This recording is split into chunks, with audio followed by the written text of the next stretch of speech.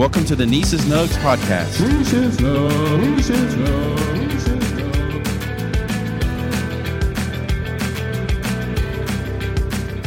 Nugs. What's up, friends? Welcome back to Nieces Nugs podcast. Life lessons learned along the way. Season 2, Episode 4. Listen, I hope you're doing well and that you're learning things as you trek day by day.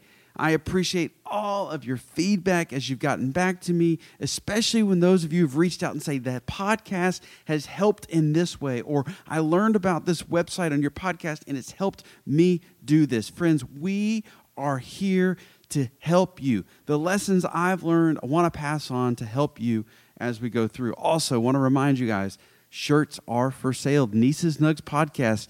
We want to get them out. We want to get the word out. What better way than for you to support and so to sport one of these shirts? $20. Hit me up if you're interested. I'd love to get one in your hands. I want to give you a quick update before we jump into today's podcast topic, but the quick update is this. Several of you heard about how I wrote the Donut Man, some issues with the donut and the donuts and changing over, reached out to the new owner. He wrote me back, and listen, I wrote him, and through some conversations with some students, we went back. That's right, we gave the Donut Man a chance.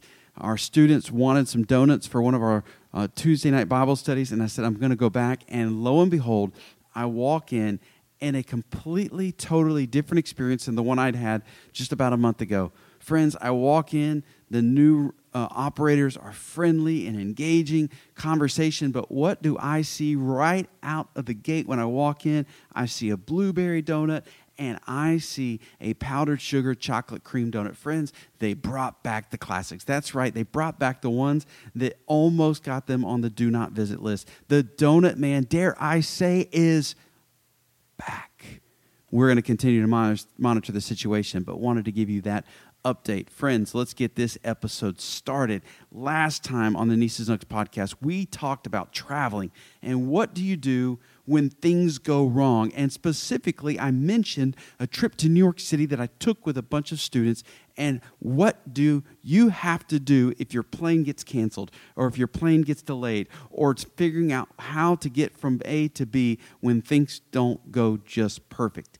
But today, we're going to continue this thought process as we talk about New York City transportation.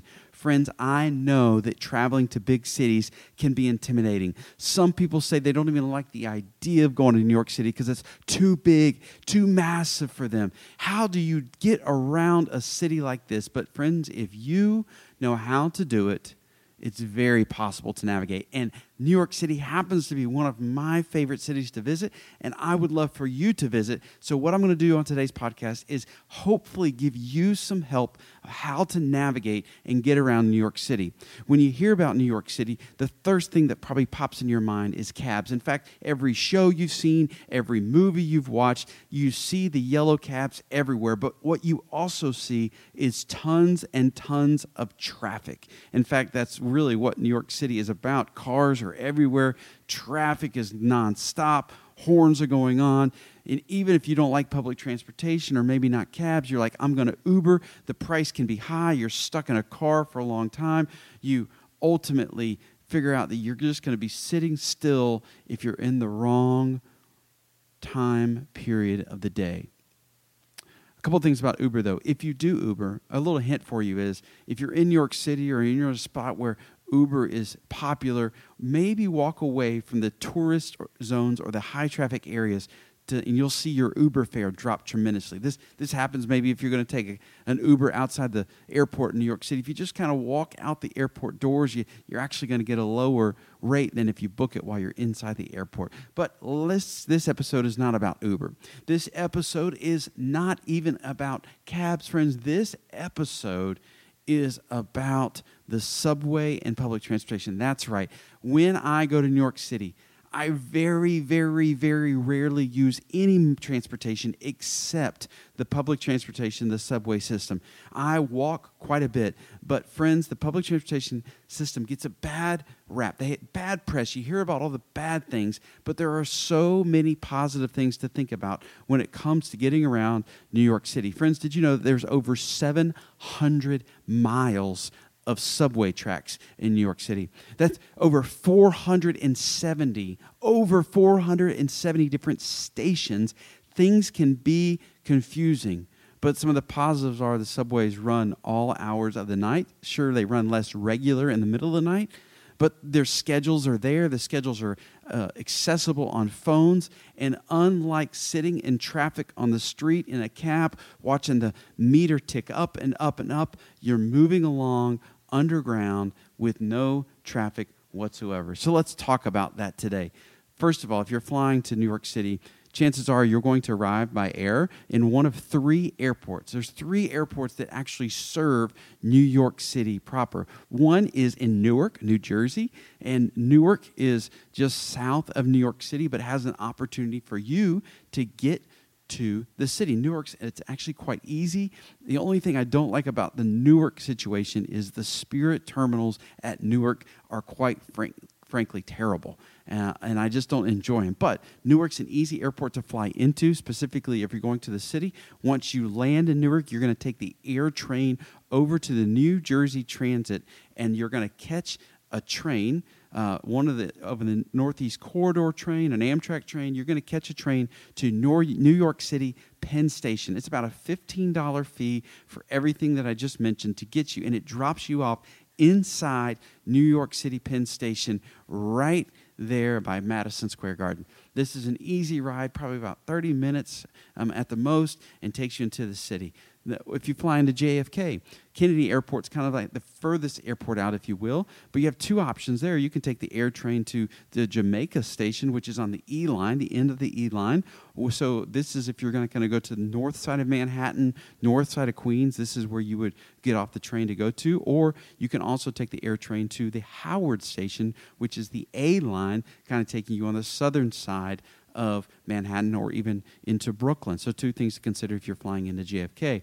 If you're flying into LaGuardia, you will get on a bus called the Q70 LTD, and it'll take you to Jackson Heights, Roosevelt Avenue. It's a kind of a big stop with plenty of trains options, and we always get on either the E or the F train to take you into the city. So just 3 ways. You can fly in different airports. I always, when I'm flying in New York City, see which of those airports is the cheapest, see which one I kind of want to fly into. They're all very different. Some are under construction. Some are different, have different things that people care about. But ultimately, all 3 of those airports will get you into the city. But today, let's talk about specifically some subway things to consider for you as you make your way around New York City. Number 1 is this. How do you pay? Payment methods. In the old days, I've been going to New York City for quite a while. The only option used to be you to buy a MetroCard. You would visit a station, a MetroCard machine would be in the station. It would be at the airport. You would pay $1 for the card, and you could either pay by the ride and preload some money on the MetroCard, or you can even pay for an unlimited 7-day pass on the MetroCard. Now, back in the day, I remember getting a 3-day pass. Now it's just 7-day unlimited for $33, which ends up being 12 rides equals that $33. You pay $1 more, so it's $34 for unlimited subway and buses for the entire week. So you can do the MetroCard. You can also preload money on a MetroCard. If you're traveling with young kids, this might actually be the best way to go for a couple of reasons, especially if you need to pay for the kids' rides. But what's new and what's been implemented over the last several years is the Omni payment system. You can do some research on this, but basically what it means is it's almost an Apple Pay, tap to pay, credit card tap to pay system where you don't have to buy a MetroCard. It just keeps track of it on your tap to pay method. But what you need to know is that every time you tap or every time you do it, it's $2.75. But what's great about this is that it automatically keeps track of how many times you've tapped, and if you tap up to 12 starting on Monday, running through the next Sunday, 12 rides equals the $33, you're already going to be unlimited for the rest of that week. And so you don't have to worry about getting an unlimited. You don't have to worry about calculating the number of rides you might make. We did this just recently, and it was great because we knew we were going to be over 12, but we weren't worried about it because on the 12th one, it stops charging you, and it automatically maxes out at the $33. The key to this, though, is to remember you have to use the same method, the same credit card every single time. Otherwise, you're going to get kind of add up different charges. But this is great for paying. Now, when you get to the turnstiles at the subway stations, you need to be ready, because if you're not ready and it turns green and you don't turn the turnstile, you will lose fare or you'll have to pay double. And so some key things to keep in track there. Always be ready to take the turnstile when it's your turn. Number 2, safety concerns. People are always asking, are the subways safe? Listen, I say yes. I have traveled with my own kids on the subway during a holiday season, but obviously anywhere you go, you could find trouble. So a couple things to think about safety-wise when we're talking about the subways in New York City. Number 1 is this: things can happen anywhere. So be alert, be aware, keep your eyes up and scanning, and stay off your phone. So many people automatically look down at their phones and they're not paying attention to what's going on around them. Keep your eyes up and pay attention to what's happening around you. Number 2 is this: do not stand near the edge of the platform. This is where you kind of get in trouble. If your back is to people, you're on the edge of the platform, anything can happen. Friends, stay away from the edge of the platform at all times. Number 3 is this: keep your phone and your wallet in your front pocket. Never, under any circumstance, stuck your phone or your wallet in your back pocket, especially on busy subways. Very, very, very key, because that makes an easy target for somebody to come and pickpocket you. Number 4 is this: do not stare at people. Friends, some people just deserve to be stared at. Let's just be honest. But on the subways, do not stare at people. Give a little passing glance, see what's going on, but don't stare at people. And then next, don't argue with people. Switch cars if things get uncomfortable, but don't give anything the chance to escalate. Do not argue with people. And then also, I'd say this: friends, this is not the South. Do not make small talk. People have earbuds in for a reason. They don't want to talk to you. So don't ask them how they're doing, and don't have a conversation. Keep to yourself and remain safe. But I would say, yes, the subways are safe. Let's talk about direction of travel. A lot of times people get confused when we talk about subways and which one to get on. And listen, it looks like a spaghetti noodle map that's been tossed and turned by a 7-year-old kid. But ultimately, if you get a map, so download an app, take a picture, have something on your phone where you can kind of navigate and have an idea of where you want to go. The maps are available, and really once you understand what's going on, it's kind of easier to navigate, knowing that everything is color-coded and numbered and runs block-wise from south to north, from east to west. And so ultimately, as you're trying to figure out which way to go, think about this. Specifically, what we know is about New York, what people refer to as main New York, is Manhattan. It's just one of the boroughs, but Manhattan's where most tourists want to go, most people want to visit. Manhattan is a skinny island. It's about 2 miles wide, something like 12, 13 miles up and down. But most routes on Manhattan run north and south. And so when you're getting on a train, say you're at Times Square and you want to go north to Central Park, you're going to get on an uptown train. If you're in Times Square and you want to go down towards the Statue of Liberty, you want to go to Wall Street or downtown area, you're going to go downtown. North is uptown, south is downtown. When you're looking at the map, downtown is literally toward the bottom. And so that makes things a lot easier when you look at the map and figure, am I going down or up? That's downtown, or uptown. Also, if you're going into Brooklyn, most of the routes to Brooklyn run downtown out the south end of Manhattan and then cross over. So keep that in mind. If you're trying to go to Brooklyn, most times it's a downtown-bound train. Or if you're going to the Bronx, which is actually north, you're going to get on an uptown train. So just some things to think about as you navigate those. Now, when you walk into larger subway stations, it doesn't matter the entrance you take as much, because you can swipe in and then decide, am I going uptown or downtown? But there are some smaller stations that you need to pay attention to as you enter in. It could be a downtown only or an uptown only. And once you enter in and pay your money, you're not going to be able to switch sides. And so if that's where you find yourself and you're on this one train that can only get uptown or downtown, you have two options. One, take it for one stop, then cross over in a subway station and come back down the other way. Or if you're already at the unlimited rate, walk back out, cross over. You're probably going to have to wait 5 minutes, go back down to the other side, and then enter again. Most stations, though, have a way for you to either go above the tracks or under the tracks to get back to the other side of where you want to go, whether it's uptown or downtown. Also, the terminus, the end of most train routes, is on the outside of the train that's pulling up. So, for example, it might say Jamaica, Queens, and you know that that's kind of an uptown train that's going to kind of veer off, go into Queens, and go all the way out to the Jamaica station. Or it might even say Coney Island, which means it's going all the way downtown, all the way through Brooklyn, and all the way out to Coney Island. So some things to think about as you think about directions. Listen, figure out the directions, figure out your game plan, and then execute. But don't freak out. Everyone makes mistakes. I make mistakes in New York City. I don't publicize it too often because you can kind of adjust and fly as you will, but everyone makes mistakes. If you make a mistake, if you go the wrong way, it's okay. Get off at the next stop, go back to the other direction, and come back and just pass it by. It might cost you a few minutes, but it's not the end of the world. Don't freak out and don't beat yourself up. Everyone does it. Everyone makes mistakes. Just keep on keeping on. Number 4 is this. When you come to a subway station, specifically if it's a busy time of day, if most of the trains are busy and you see an empty car, friends, there's a reason that car is empty. So you can take your chances and get on the car and figure out what smells so bad or what's going on in that car. Or you can take it from the locals and realize that if a train car is empty and all the other ones are full, there's a reason why that one's empty. So pay attention to that. Let's talk about boarding strategies. When the subway pulls in, people are going to get off, but you need to let people get off before you get on, but you have to hold your ground.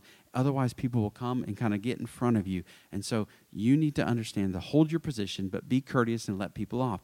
If you're staying on and in the doorway, say you're already on and people are trying to get out, you need to be courteous and move out of the way so people can get on and off. One of the key mistakes I see is people come into a subway station, they go downstairs, and immediately they turn and stop and wait right there to get on that train. Friends, a subway has so many cars and is so long. Each train has the ability to enter probably 15 or 20 different doors, but for whatever reason, we fail to think as we come down the stairs, we're just going to stop right by the staircase. Never board immediately by the staircase because that's exactly where everyone else is trying to board or get off or has boarded on the previous one. And so it's busiest by the staircases. If you move just a little bit down behind a staircase or further down, you're going to have better chances of getting on the subway car. Make yourself room or just be patient. You have 2 options. One, you can be patient and wait all day for an empty spot to get on the subway, or you do what everyone else does and make yourself your own room. So things to think about as far as boarding. Also, when you're in a large group, you can't all get in the same door. I traveled with 20 people to New York City over Christmas, and I told them, listen, we can't all get in on time and make the subway all in the same one on the same thing. There are multiple doors to the same car, and you communicate beforehand. And so you split up and go in different doors and pay attention to where you're going to get off. And so don't be a touron and sit there with your group and wonder why can't we all 20 fit in this one door? Friends, split up and go to multiple doors in the same car.